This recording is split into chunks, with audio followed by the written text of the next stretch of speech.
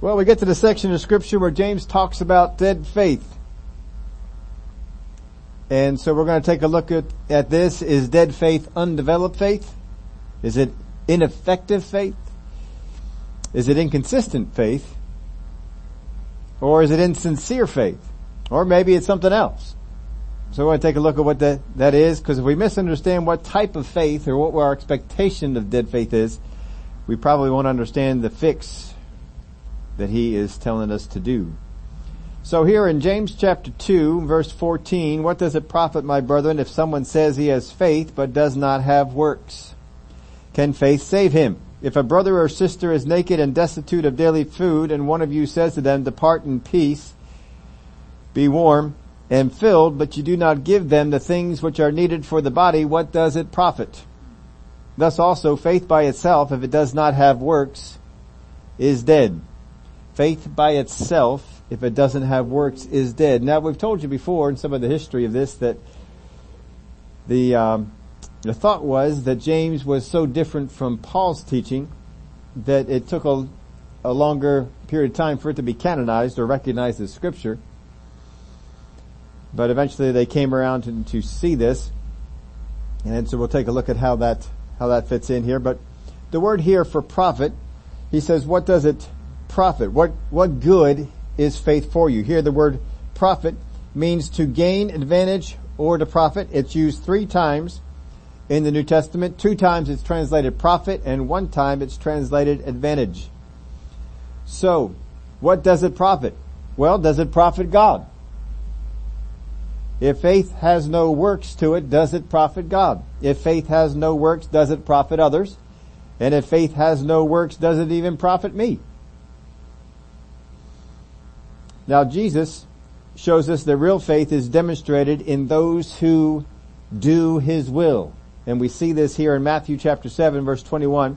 Not everyone who says to me, Lord, Lord, shall enter the kingdom of heaven, but he who does the will of my Father in heaven. Not everyone who says to me, Lord, Lord, not everyone who proclaims with their faith or with their mouth that they have faith.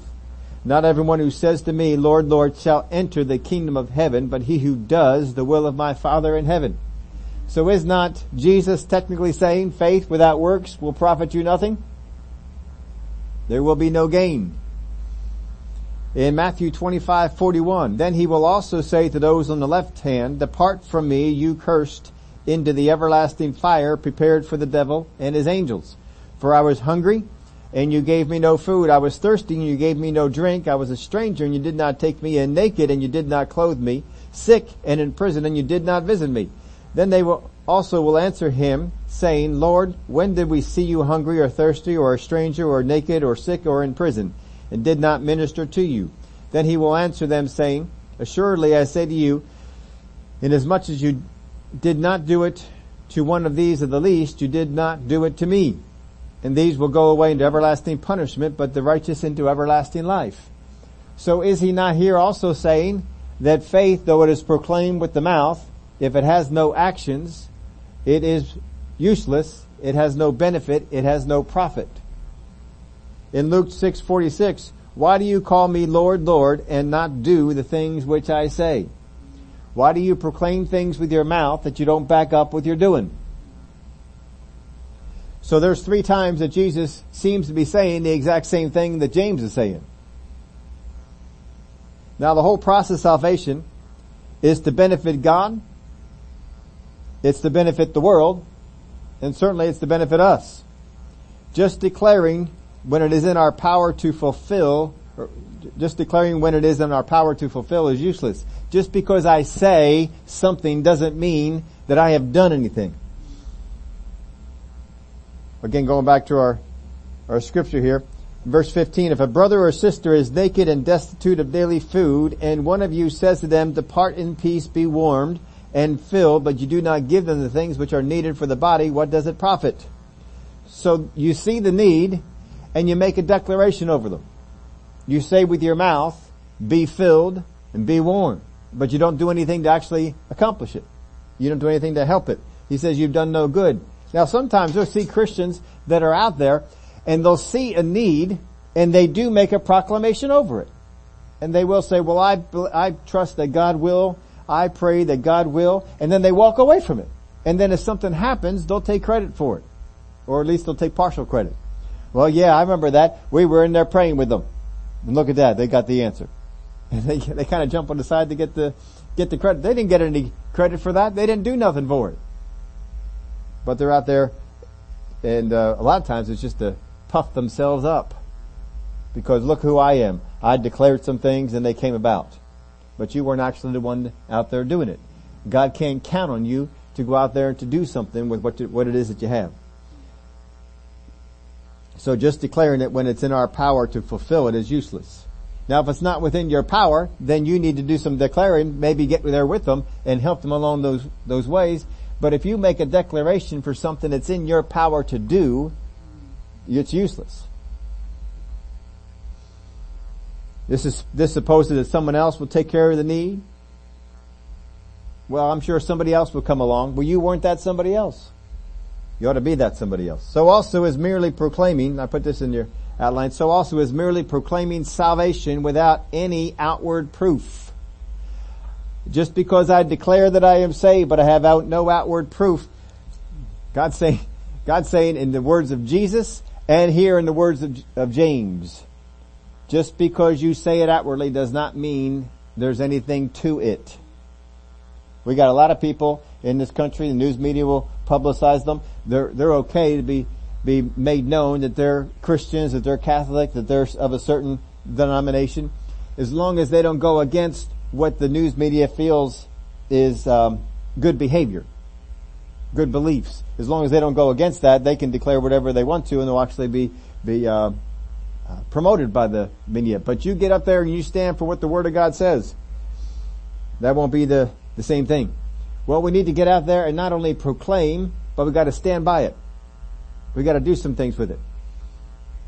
So let's read that again. If a brother or sister is naked and destitute of daily food, and one of you says to them, "Depart in peace, be warm and fill," but you do not give them the things which are needed for the body, what does it profit?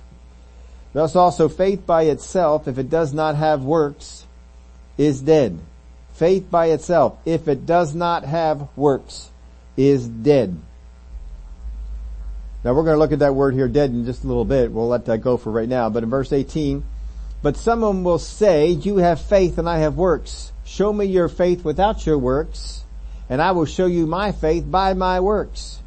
You believe that there is one God. You do well. Even the demons believe and tremble. But do you want to know, O foolish man, that faith without works is dead?" So again, he's using this word dead here. Faith without works is dead. So he's using an example. You show me your faith by your works. You show me your faith by your works. And I'll show you my faith by my works. Now James rejects the attempt to separate faith and works and challenges the reader here to provide an example of what they suppose to be true. They're supposing that I have faith even though I don't have works to show for it. Now James is going to get into some examples here. He's going to tell you some examples, and he's going to say, here's some examples of faith with works. Now you give me some examples of faith without it. Of course they don't.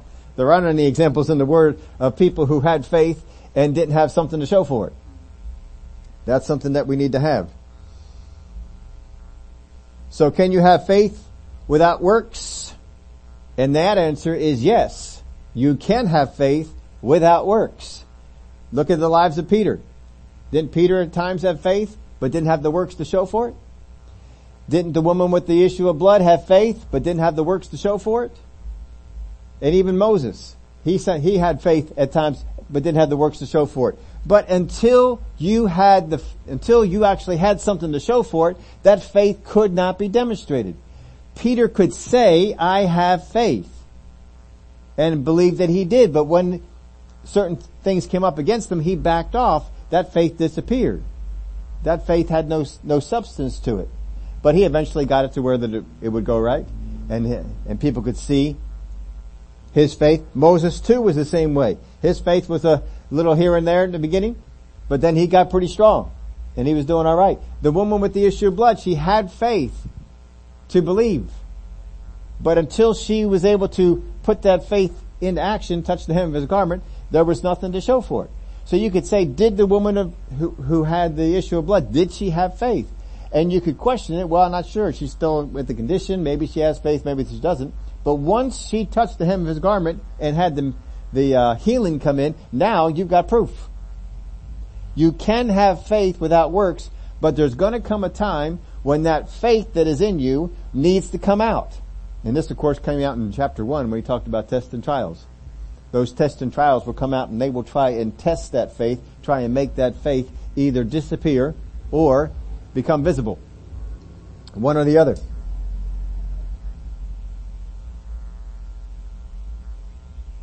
Now, I've had discussions with people, over the years, pastoring the church here, even at times doing things other places. I've had discussion with people who believe something different from something that I taught. And they'll come and they'll question it and they'll take me to task, so to speak, on the thing. But you see, one of the things I'll do whenever I'm teaching, and I've done this for decades, and you can go back and you'll check out anything we do, but this is just the pattern that we'll do. I'll show it to you where it is taught in Scripture. I'll show you where it's taught in multiple places in Scripture, and then I'll show you people who did it. Because faith will have demonstration.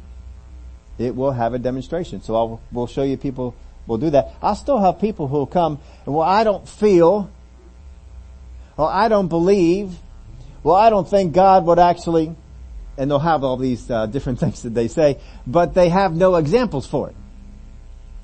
People will say this, well, I don't think that God will do, I think that God can be on this, I think God can do this. Oh, show me an example in Scripture. I still, to this day, I'll take people through it carefully. And especially when we're doing some of those more current event things. Over the decades we've been here, we've always got some kind of controversial current event things. And so usually what I'll do is I'll tell you, this is what the Bible says about that particular thing. This is where it was done in Scripture. And this is how God did it. This is how God handled it. This is how God came about it with the thing. And still I'll have people come and they'll challenge it. They have absolutely nothing in Scripture. They don't challenge me on, well, this is what the Word teaches here. They don't challenge me on, this is an example over here. And so, now it used to bother me. But it doesn't bother me anymore. It's just like, all right, go ahead. Whatever you're going to do is what you're going to do. Because once again, as I've told you a few times, it's not my role to convince everybody. It's my role to present it. It's my role to help people that are truly struggling to understand it. And so for some of those, you defend the faith. And you show them, this is what the Word says here. Well, okay, let's go over some more examples. If those examples didn't help you, here's some more over here. But there's some folks, they just don't want to hear it. They want to do what they want to believe, they want to hold on to what it is that they've always came along. Keith Moore one time, he was telling this story about this lady. He was quoting Scripture to her. And so the lady came out and said, yeah, but the song says. And he said, the what? The song says. He said, well, I'm quoting Scripture to you. You're quoting a song. Some song they sang in church and it said something about, I don't even know what it was. They quote the movie? Oh, you mean a Bible movie? Oh, I haven't heard that one. They quoted the Ten Commandment movie. So you're quoting the Scripture and they're quoting the Ten Commandment movie. Are all the cones out there ours? Absolutely. Yeah, we can bring them in. But this is what they'll do. We'll still have it today. I've had people that you would consider to be fairly good Christians come up and argue something and try and stand on something. They have no doctrine. They have no teaching on it from the Word, and there's no example in the Scripture. But I'll show them example after example. I don't know if y'all remember it a while back. This is going back quite a few years. But one of the things I took a bit of abuse for was when we taught about the spirit of Antichrist. Sometimes that's new for people, especially when you try and show the spirit of Antichrist in political leaders of today, because that's there. And I'll show them this is how the spirit of Antichrist acted in the Old Testament. This is how the spirit of Antichrist acted in the New Testament. This is what the Bible teaches about the spirit of Antichrist. This is what the Bible says it will do. Here it is today. And they'll say, no. But they have no examples of anything else. So people will do this. They were doing it in James' day. James is basically there at them. Give me an example. Show me somebody who's got faith without works. Now see, you can have that faith. It can be building up, but there comes a testing time, as he was writing about in chapter 1. Their faith came under test. When it came under test, it needs to rise up. If it doesn't rise up, then was their faith there? Or was it something that just looked like faith? Did we just proclaim something with our mouth? So there's going to be a lot of things in our life as we are developing, as we're going along. We are proclaiming with our mouth because I always ought to be reaching. I always ought to be going for something more out there. And so with my mouth, I am going to make some proclamations that may not be true yet. But I'm making some proclamations, but I'm building that faith. I'm seeing this thing off from the horizon. I'm making the proclamation, but the day will come when that faith will be tested. And what will you do? So our faith ought to always be growing. It ought to always be challenged. I ought to get up to this level. And then now I'm ready to get challenged up to this level. And then keep moving up, and not stay where we're at all the time. We gotta keep on growing. The Word of God is here for us to be tested. Now, this faith without works is dead is not contrary to Paul's teaching. In Ephesians chapter 2 verses 8 and 9, you may already have this scripture memorized. For by grace you have been saved through faith, and that not of yourselves. It is the gift of God, not of works, lest anyone should boast. For we are his workmanship, created in Christ Jesus for good works, which God prepared beforehand that we should walk in them. We are his workmanship, created in Christ Jesus for good works. There's a purpose for which you were created. It wasn't just to have all this faith built up inside without actually doing anything with it. You were supposed to get out there and do something. Now here in verse 19, you believe that there is one God. You do well. Even the demons believe and tremble. Boy, we quoted that verse a few times, haven't we?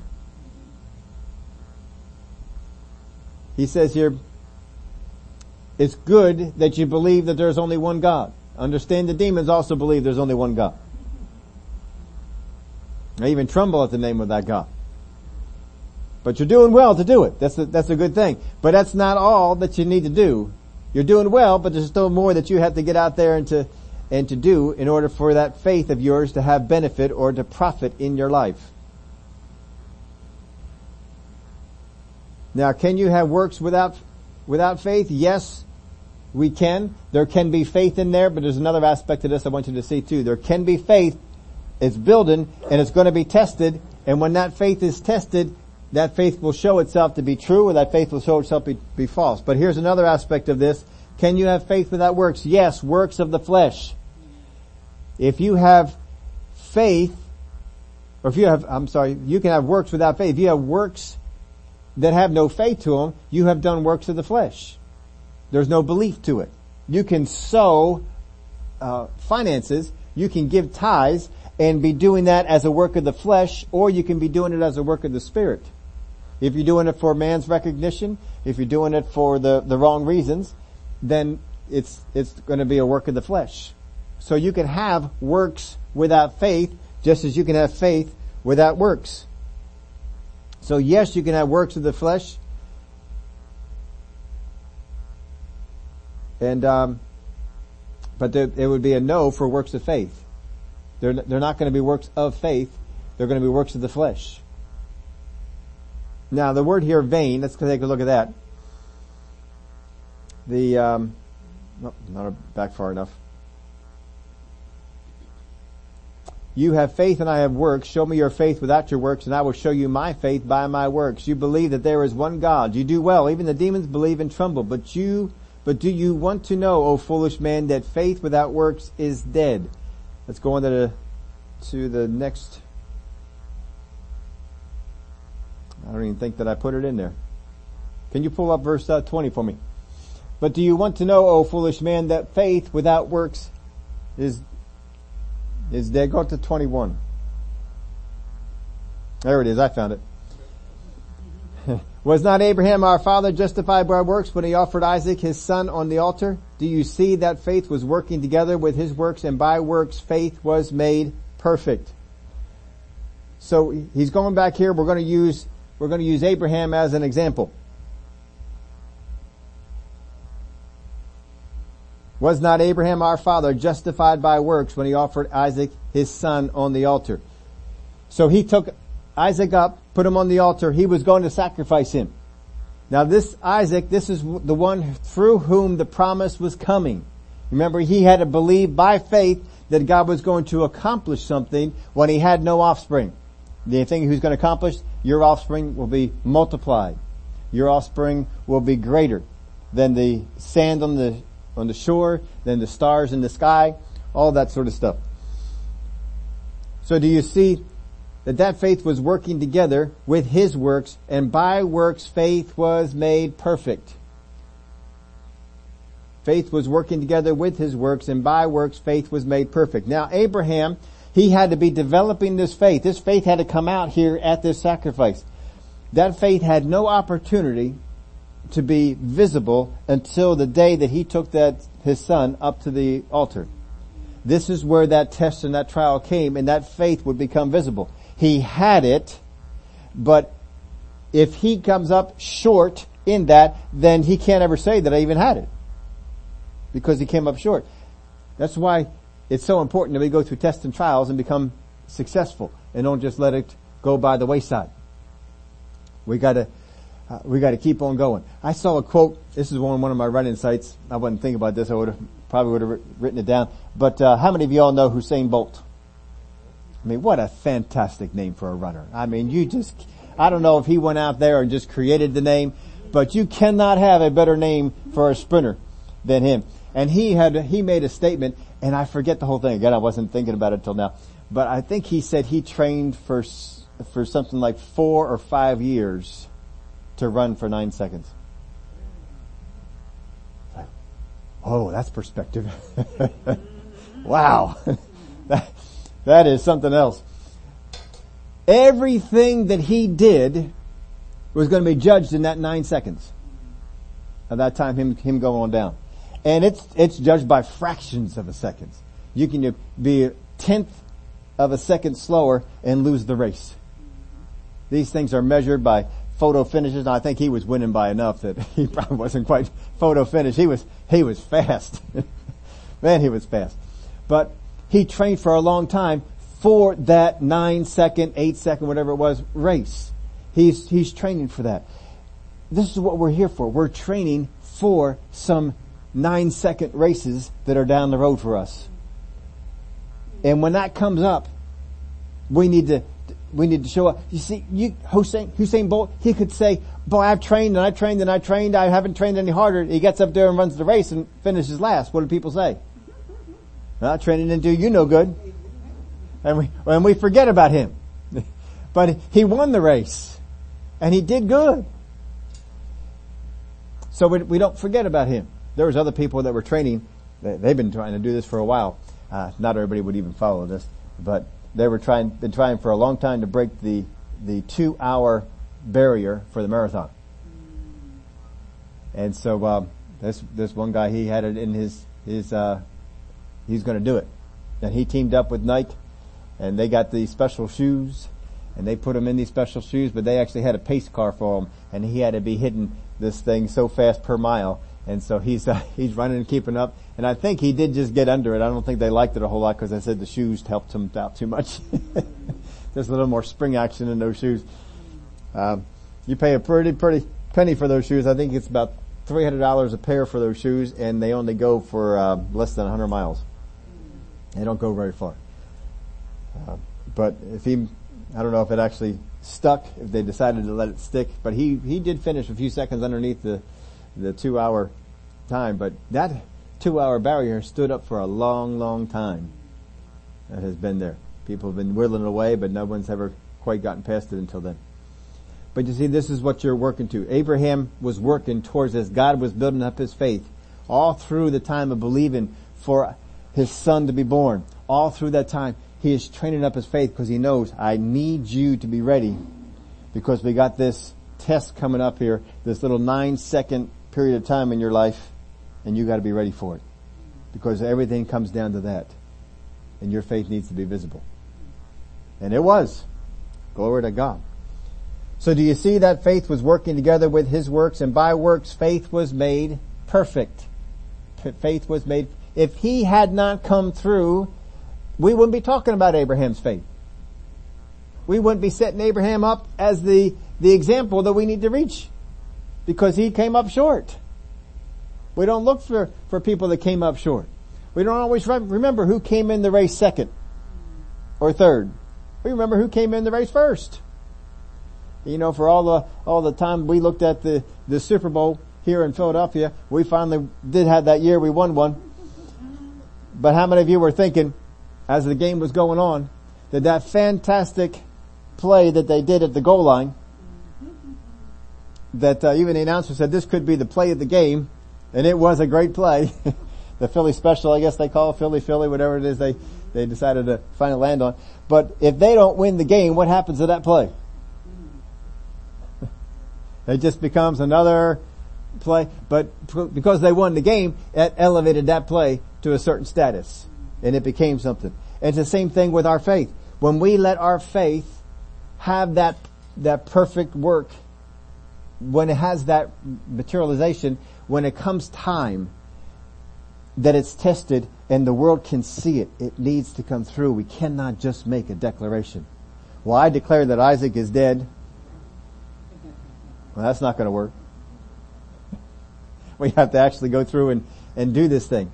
So verse 23, and the scripture was fulfilled which says, Abraham believed God, and it was accounted to him for righteousness, and he was called the friend of God. You see then that a man is justified by works, and not by faith only. A man is justified by works. So Abraham believed God, and it was accounted to him for righteousness. Abraham believed God, and it was accounted to him for righteousness because of that faith. When it came time to be tested, Abraham showed himself to be true. So Abraham is used as one example. But you see, well, let's go on let's go over here to Romans and take a look at how Paul was using Abraham in his examples. Romans chapter 3 verse 27. Where is boasting then? It is excluded. By what law? Of works? No, but by the law of faith. Therefore we conclude that a man is justified by faith apart from the deeds of the law. He's not talking about the works of faith. He's talking about works trying to live up to the law to attain what faith would do. And that's why the two are not in conflict with each other. They're going along the same things. Verse 29, or is he the God of the Jews only? Is he not also the God of the Gentiles? Yes, of the Gentiles also, since there is one God who will justify the circumcised by faith and the uncircumcised through faith. Do we then make void the law through faith? Certainly not. On the contrary, we establish the law. So faith in God believes that has faith that what God says is good, and we fulfill the law because of our faith in God. We don't discount the law. But if I try and attain to what faith is supposed to do through the works of the law, I will fail, is what he is saying. And of course, James is not in that vein at all. Verse 1 of chapter 4. What then shall we say that Abraham our father was found according to the flesh? For if Abraham was justified by works, he has something to boast about, but not before God. For what does the scripture say? Abraham believed God, and it was accounted to him for righteousness. Now to him who works, the wages are not counted as grace, but as debt. If you worked for the salvation, it would be a debt. It wouldn't be a grace gift.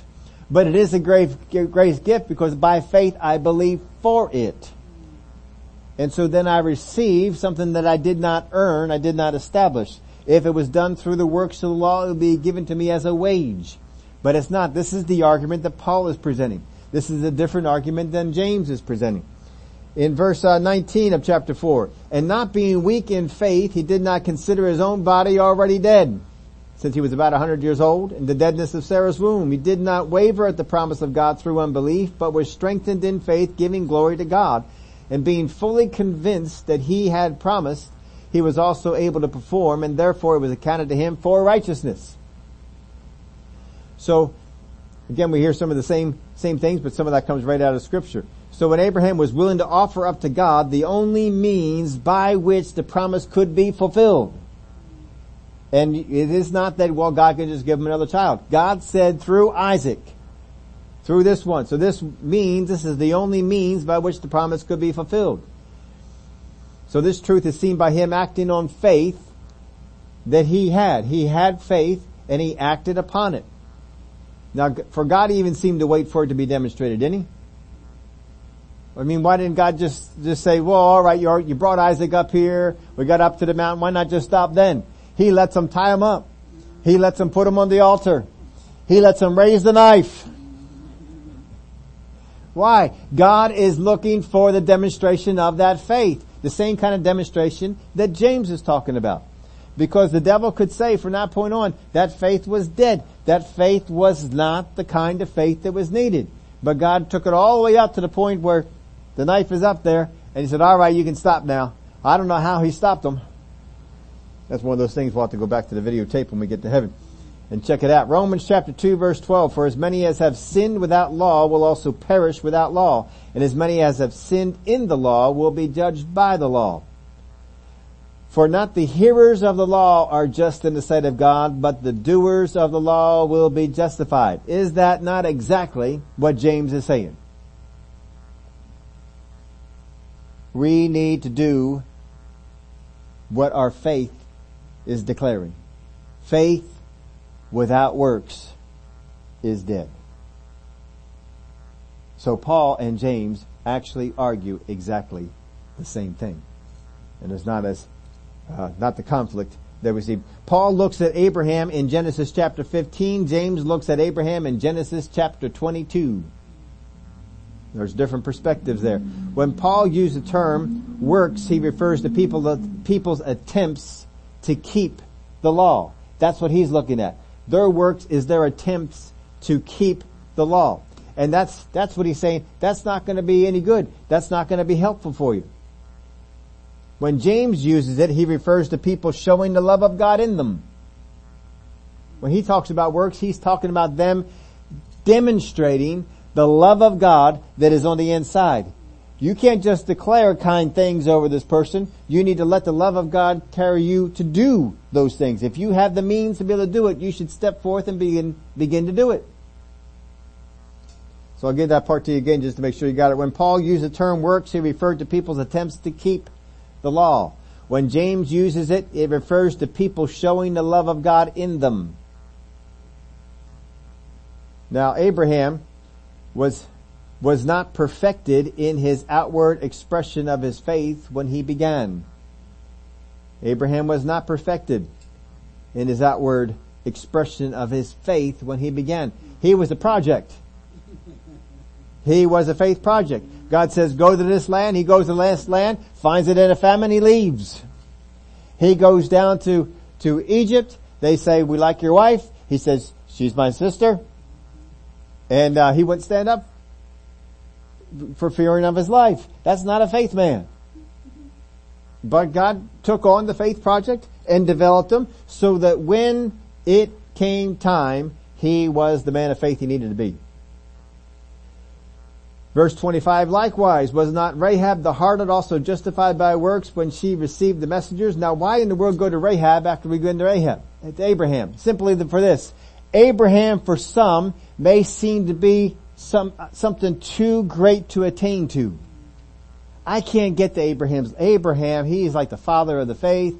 I mean, he's just, wow. I mean, Abraham. And he's the example of faith in the whole Word of God. How in the world can I be like Abraham? And so then he goes over here and he gets Rahab. Now, as much as Abraham is good, Rahab is bad. So if you can't live up to Abraham and what you have envisioned, maybe you can live up to Rahab. And so he's basically telling his readers, can you live up to be a Rahab? If you can't live up to be an Abraham, if you don't see yourself as being an Abraham, if you don't see yourself as that righteous, that full of faith, that whatever, well maybe Rahab is, that's a bar that you can attain to. So he brings her up. So we're going way up here and way down over here. And you can be somewhere in the middle, but you're going to be able to do it. Likewise, was not Rahab the harlot also justified by works when she received the messengers? Now the only one whose faith preserved them in the whole city was Rahab. Now, is Rahab the only one in the city who had faith? Probably not. I would probably agree with that. She, though, is the only one who had opportunity to put that faith to work. It doesn't matter if anyone else had the same faith that Rahab did. They did not have the opportunity to put it to work. Rahab did. When we get back and watch the videotape, I wonder how many houses the spies went to. Did they just get guided by the Spirit to Rahab and that was it? Probably. I kind of think it was along those lines, but would there have been another opportunity for someone else and they turned it down? The only one that faith worked for and preserved them was Rahab. And it's not because her lifestyle was so great. It's not because that she did great things for God. It's simply because she had an opportunity to take the faith that was in her and put it to work. And she hid the spies. That's the only difference. And out of that, she and her household were saved because she took, in the Old Testament, not just New, in the Old Testament, she took her faith and put it to work. When it comes time and the spies come knocking on my door and it's time for my faith to get put to the test, will I put it to work? Will I generate some things? That's what needs to happen. This is what he's telling them. Now remember in chapter 1, he's talking to them, you guys are under test, you're under trials. Things are coming against your faith. This is the opportunity. Your faith needs to materialize and to show something. Don't just say, well, I just kind of tuck it in. No, this is your opportunity to shine. And we all have opportunities to shine as well. There is pressure on us to conform. There's pressure on us to be like what the world wants us to be like. There's pressure on us to accept certain things as social norms. Even though the Word of God says something different. Are you going to stand on what you know the Word of God to say, or are you going to back down and go after something else? So this is the kind of thing he's writing for. This is the things that we face. They face different things. These are the things we face. When your faith becomes tested, will your faith produce works? Or will your faith just evaporate? If others had similar faith to hers, they didn't act on it. They didn't jump on the opportunity, but she did. In verse 26, for as the body without the spirit is dead, so faith without works is dead also. The New Living Translation puts it this way, faith is dead when nothing is done. This word here, dead, is a word that is used to describe a body that was once alive but died.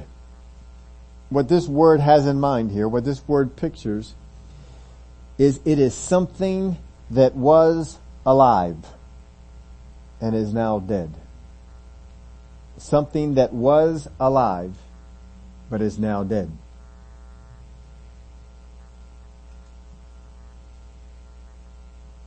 I put in some other aspects that maybe dead faith might be. And these are certainly things that faith can become. Undeveloped faith. There are people that have undeveloped faith. They ignored, they never developed it. I think this kind of goes along with the parable of the sower. This would be soil number 1. Faith dropped down inside of them, they just didn't develop it. They didn't do anything with it. And eventually the birds came and took it away. Undeveloped faith. Undeveloped faith is not what he's talking about here. He's talking about faith that was once alive and is now dead. So undeveloped faith is not there. Undeveloped faith happens. But if you had undeveloped faith, when the test or trial came, there was never any question as to what was going to happen. You were going to fail. Just like going back to the runner example. If you were training to race with Usain Bolt, and every time that the opportunity came to train, you sat on the couch and watched TV and ate chips and dip, and then get out there and train. And so when you got out there and went to run and you failed miserably, no one's surprised. They're saying, I don't even know why he's in there. He didn't train nothing. He didn't do a thing. No one expected you to do it. It was undeveloped. Here's the next one, ineffective faith. Ineffective faith never rises to a challenge and seldom sees results. There's some faith there, but when the challenge comes, it never rises to the challenge. It just kind of wants to have faith for all those little things that come along. I liken this with soil number 2, the stony places. Never got any root developed. Never was able to handle any scorching sun. Things would come in. Ineffective faith. There was some development there. There was some growth that occurred, but basically it's ineffective. It's just whatever has been developed, it's not enough to get it done. Here's the third one I gave you, inconsistent faith. Inconsistent faith, sometimes it wins, sometimes it loses. You just never know. Just like somebody would get out there on the basketball court, playing on a basketball team. Sometimes their shot hits, sometimes their shot doesn't. And you just don't know. You'll hear announcers, they'll talk about it and they'll say, well, it depends on which, use his name, her name. Depends on which person shows up for this game. Is it the one that hits everything? Or is it one who misses? And it seems like, some players, they just have that ability to come on into a game, and sometimes they're hitting, and sometimes they're missing. And when they miss them all. And when they hit, it seems like they hit them all. Person who has inconsistent faith, they quit the workout when the trial gets too hard. Well, I'll come out here and, I'll do some shots, but my arm hurts today. I don't think I'm going to do the shots today. Well, I'm just not really feeling it today. See, if you're inconsistent in the practice, you'll be inconsistent in the game. The people who got real good at the game of basketball are the people who would stay after practice and shoot foul shots and shoot 3-point shots or shoot whatever shots. They just sit there and they would just shoot them. You look at some of the people that were real good shooters, and after practice, what do you see them doing? Shooting some more. Every time after practice. Every time before practice, they're getting there and they're shooting and they're shooting and they're shooting. Because they want to get even better. They want to rise up to that challenge. If you have inconsistent faith, it's because when the challenge comes up, you're not rising to it. You're not going to go after it. I saw, I don't know how this came up, but I was watching one of those videos for YouTube. I think it was Brother Hagin or something like that. And somehow how you get that next video that comes up? And it was, some kind of a video clip. I think the movie was Coach Carter. Isn't that the name of a movie? It was about a coach named Carter. And it was, in my mind, I'm thinking, isn't there a movie out there called Coach Carter? And so there's about 10 minutes of that. Usually that's a longer clip. But it was about 10 minutes of this, and it was phenomenal. It was, just really good. You saw this guy get into their lives and they were a losing team. I think that he said they only won 4 games in the previous year. And so he instilled some things and, to make them do some stuff, requiring them to be at practice, requiring certain things at practice. He was going to make them run some more because they were out of shape. They weren't outlasting. And apparently before he even started taking over, the two best shooters walked off the court. From the year before, two best shooters walked off the court. And the other ones looked around and they said, those were our two best shooters. And he just looked at them and says, then I guess we'll have two new ones this year. I thought, that's a good statement right there. I like that one. Let's get somebody else to rise up to it. But you see, he pushed them through it. He made them do all these things. He made them go and go and go. There's a whole lot more. It was in that little 10-minute clip. I won't bore you with all of it. But what he was doing was, you gotta rise up. We gotta get you to that place. And so he would make them run. He would make them do push-ups. He would make them do things till they hurt, till they got ill almost at times. Because he was going to develop something in them. We have to have that determination on the inside of us. I will push myself. I will develop. When these little things come up, I will get myself ready so that when the big one comes, I have something that materializes. I have works to go along with the faith that I've got. Inconsistent faith is not something that we should have, but it plagues a lot of Christians because we are not going through the training. When the trials and the tests come, I'm not letting them have their perfect work, as James talked about. Another one I gave you was insincere faith. Faith that's not genuine. This is people that kind of just do it for show. I show up for church. I say the right confession. I give a good outward appearance with the people that are around me. I want them to see something. But when I'm alone, that's when the genuine me comes out. And you watch out because pretty soon that genuine you is going to come out in front of other people. And you won't be able to keep it down there because what you have isn't genuine. It's insincere. Folks just won't do anything for you. Well, that's not dead faith either because insincere faith was never alive. What he's talking about dead faith, this is the faith that was alive. This is the faith that was growing. And then suddenly it is now dead. In order for someone to become dead who was alive, there's some events that have to happen. Either they have to meet with some kind of disease, some kind of physical harm, some kind of accident. Something had come along to take their life away. They were alive, and now they're not. That's what dead faith is. So when he's talking about faith that is dead without works, this is a faith that was showing signs of life. And then when it came to the point of being tested, it didn't show up. And when a lot of times what happens, when people get to this point of testing, and they don't rise to the occasion, and that faith just kind of went away, a lot of times those people don't recover. They walk away. They blame God. They blame church people. They blame all kinds of other things, but their faith has become dead. And James, as the pastor of this church, and his people being dispersed all over, he is concerned that their faith does not also become dead.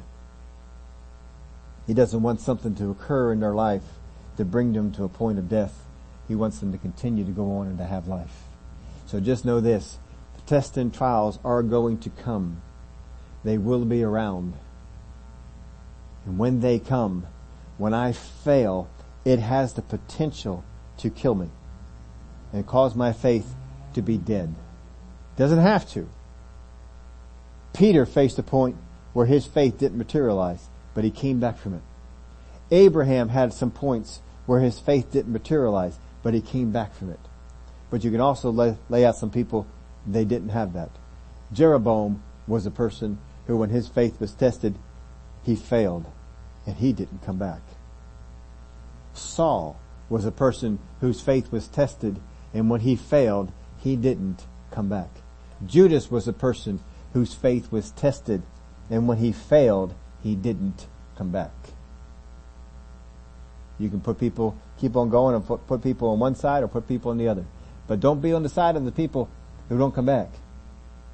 There have been times, there may be times that we have faith failures, and we are being prepared for that 9-second race, or whatever the test is. And we've been training and training and training, and something happened to us. And we didn't quite have the materialization of the faith victory. And the devil just comes down upon you. You are a failure as a Christian. God is tired of you. God is done with you. And he wants you to just move on and go. You had a faith that was growing, but now it's a faith that is dead. Glory to God, we serve a God who resurrects the dead. And even that faith can be resurrected. I didn't give you this reference. I'm just going to read this here for you. Well-known scripture, Matthew 13:22. Now he who receives seed among the thorns is he who hears the word, and the cares of this world and the deceitfulness of riches choke the word, and he becomes unfruitful. He becomes unfruitful. Doesn't that paint a similar picture to having a faith that was alive that became dead? It was doing something, and then it came to the point of producing fruit, and it got choked out. And it didn't quite get there.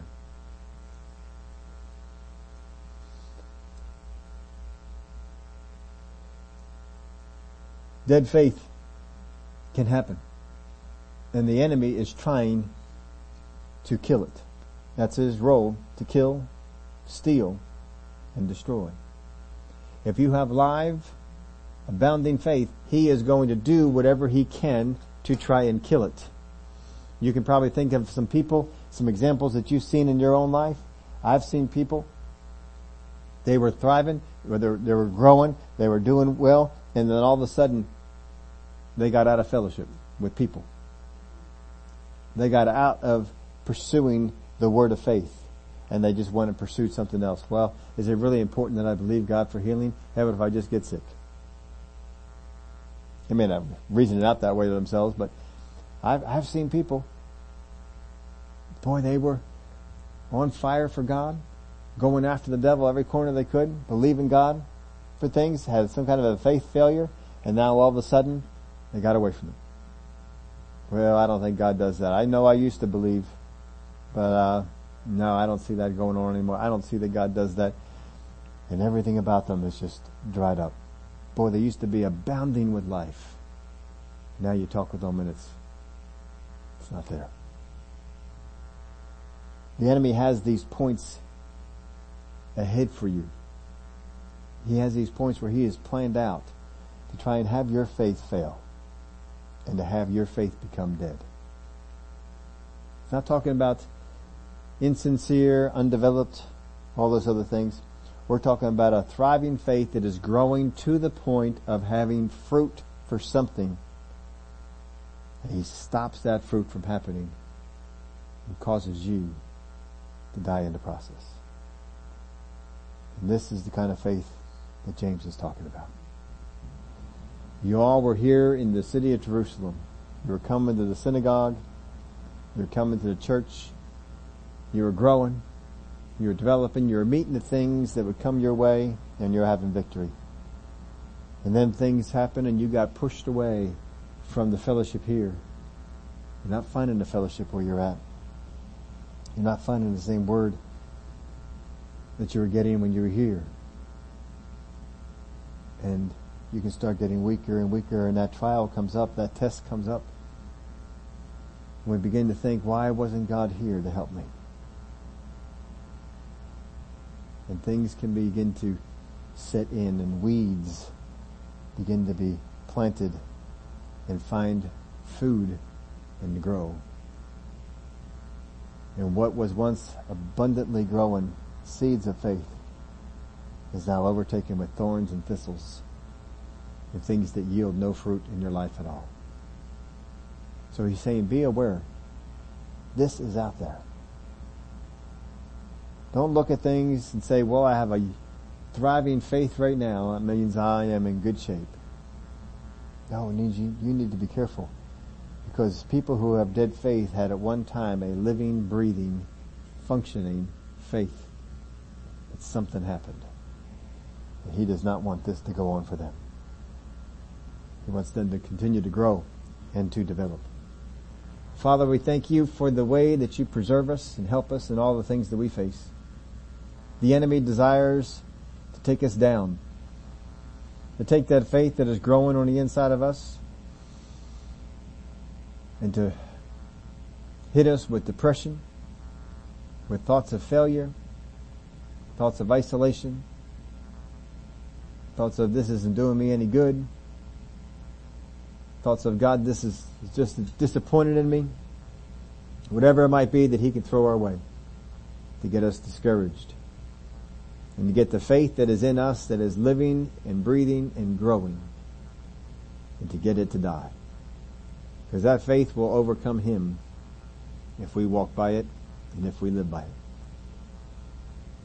But Father, you want to help us to keep that faith alive, keep that faith growing. So we listen to your word, and we listen to your spirit, and we keep on doing the things that we need to do. We thank you for it. In Jesus' name, amen. I didn't make the note here before. I wasn't sure if I fixed this last week or not. But 2 weeks ago we were talking about that test to go through to see where your faith was at. Whether your faith was the good stuff. Remember the how you can do the self-test? Remember the self-test part? And the one thing I did leave out on it, I know then I made a mental note. I don't know if I came back and did it last week or not. But you cannot do the things that you need to do to have the right attitude. Trying to think how we laid it on out there. You will not have the right attitude through your trial like with joy and with peace outside of the Spirit of God. If the devil just wants you to say, you are enduring this trial through your flesh, but you're not where God wants you to be. Don't listen to him. Because if you maintain the joy of the Spirit, if you maintain the peace, you can only maintain that in the realm of the Spirit. If you got into the realm of the flesh, you would know it. Your joy would be down, your peace would be down. Brother Keith Moore is always talking about relating the Christian walk to flying. Have you ever heard him do that? And he talks about the gauges. And the two gauges he said are the most important in your faith is your joy gauge and your peace gauge. Because you cannot maintain the joy level in tests and trials if you are going through that test and trial in the flesh. And you cannot maintain that level of peace if you are going through that test and trial in the flesh. But in the Spirit, you can. But that's part of the self-test that I had left off when we were doing that before. So I wasn't sure if I covered that with you last week or not, but I just want to make sure before we got too far away from it. Any comments, questions, anything I missed, or anything you all want to add? Brother Les. I did miss some stuff? Here, I thought I was being real careful. Oh, I didn't get your application part. Well, ending at B1A and B1B looked at the lives of, I was guessing Peter and Moses, but... Yes, I did actually say them, but probably not exactly the way that it was there. Look at the lives of Peter and Moses. Those are the two. Probably didn't quite read it the way it was there. But Peter was one who had faith without works, and then he also had faith with works. And then 6B, the faith spoken of here had to... My 6 is different from yours. Okay. It's right under dead. The faith spoken of here had to be at one time been alive.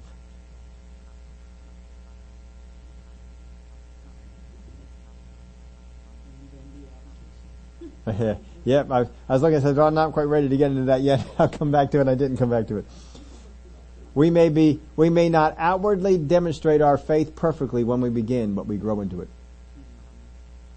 Abraham did not outwardly demonstrate his faith perfectly when he began, but he grew into it. Just because you are not perfect in the demonstration of your faith now does not mean you will not get there. Don't let the devil condemn you. Sure. We may not outwardly demonstrate our faith perfectly when we begin, but we grow into it.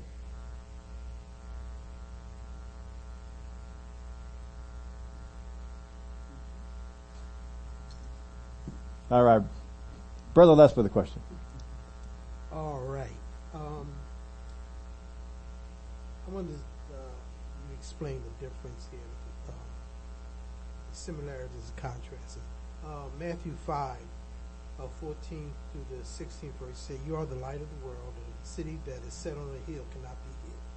Neither do men light a candle and put it under a bushel, but on a candlestick, and it gives light into the whole house. Let your light so shine before men that they may see your good works and glorify your God, your Father which is in heaven." Then in the 6th chapter, the 2nd verse said, "Therefore, when you do your alms, do not sound the trumpet before men, before you, as the hypocrites do in the synagogues and the streets, that they may have glory of men. Verily I say unto you, they have their reward. But when you do your alms, let not your left hand know what your right hand is doing, that thy alms may be in secret, and your Father which sees in secret himself will reward you." Opening now the difference between alms and works. Oh, okay. Now I'm under. I see where you're going with it.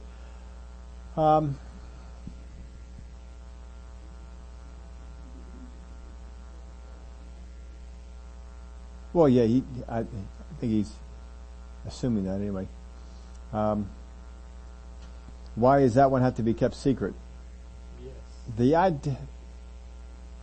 idea with that, people have got into a lot of bondage with it. They're thinking that if I give at all and anybody finds out about it, I lose the reward. And that's not what that verse is teaching.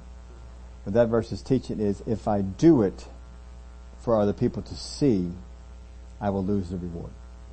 But if I do it and people see it, that's not a big deal. If the motivation is, I'm giving this, see everybody, look, see how much I'm doing, and let everybody see, you got your reward. So alms is more of your personal generosity toward God. Yeah, your tithing. it's more the motivation. If his good works were demonstrated in front of people, and those good works were healing, casting out devils, teaching. These are all good works. They're done through faith. They were good, but they had to be done outwardly to really have any effect at all. And I'm sure that there was a lot of giving that they were doing, because Judas was always going out and giving to the poor, because that's what they assumed was going on when he left the supper. There are certain things that I'll put it to you this way. If I go out and lay hands on somebody for healing, more than likely I'm not doing that to bring glory to myself, but I can. But more than likely it's not going to go that way. If I'm going out there and doing things for monetary, more than likely if I'm doing it openly it's because I want people to see it. So money changes things on that one, and I want people to see what I've done with my money. There were times that Jesus did pull people aside and healed them. Now don't tell anybody. We looked at least one or two of those on Sunday.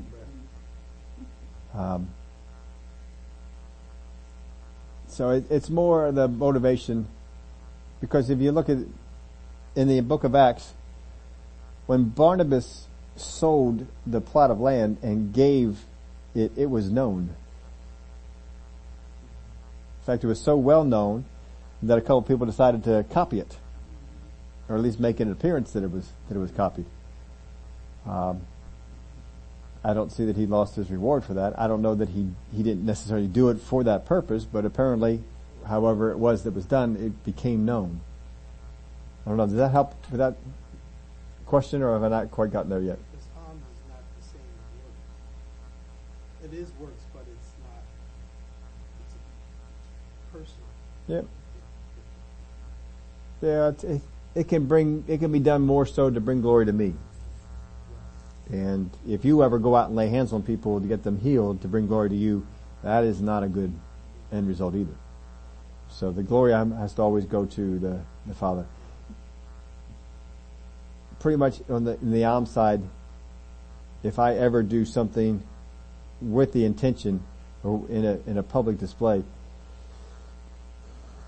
it's really just to get some glory from me. Whereas it's not the same thing with healing.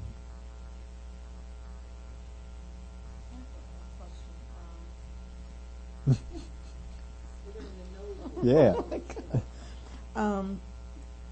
Rahab, verse 25 says, Rahab was justified by works when she received the messengers. Did she have faith at that time? Had to. We're talking faith. She would not have stood up to hide them if she didn't have faith, because she knew these people are bringing folks in that are going to destroy our city. She had to believe that they were going to. The rest of the people thought their wall would hold them out. And so did she have one before the other, or she had them? She had the faith first, because you remember that her words. Yep. We know your God. We know what He's done. We've been in fear about this. So, yeah, she had faith. And so my estimation of this, when I put myself in Rahab's position and kind of just live her life trying to figure this out, I'm thinking that when she hears that inside of her, she's thinking, God, I want a way to be spared. Show me a way to be spared. And maybe it is that God speaks to her spirit and tells her to look out for these guys. Because if you are spies in a foreign city, I mean, what causes you to reveal yourself to anyone? And quite frankly, I wouldn't go into the city to hide. I'd go out, hide in a cave or somewhere in the field.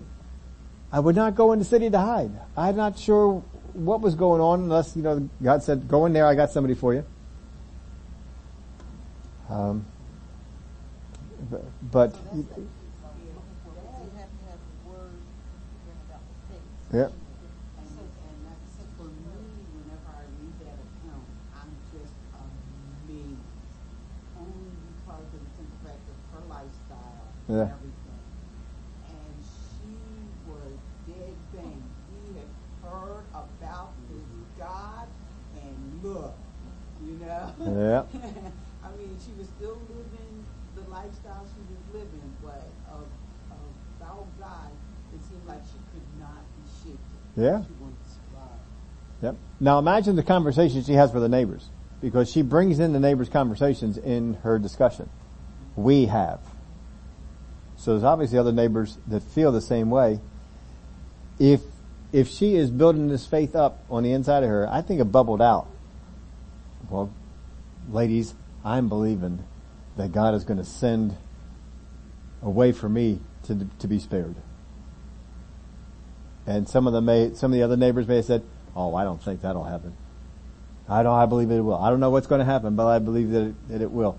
And that left the door open, because we're looking at some kind of ongoing building faith that happens inside of Rahab. And even though maybe her lifestyle didn't change, she still had this faith that was there. And when it came time for the testing, and they showed up, and she could be killed and that's what she's trying to avoid. But she could be killed by bringing them in. And she decided, I'm going to have more faith in your God supporting you than our God's supporting us.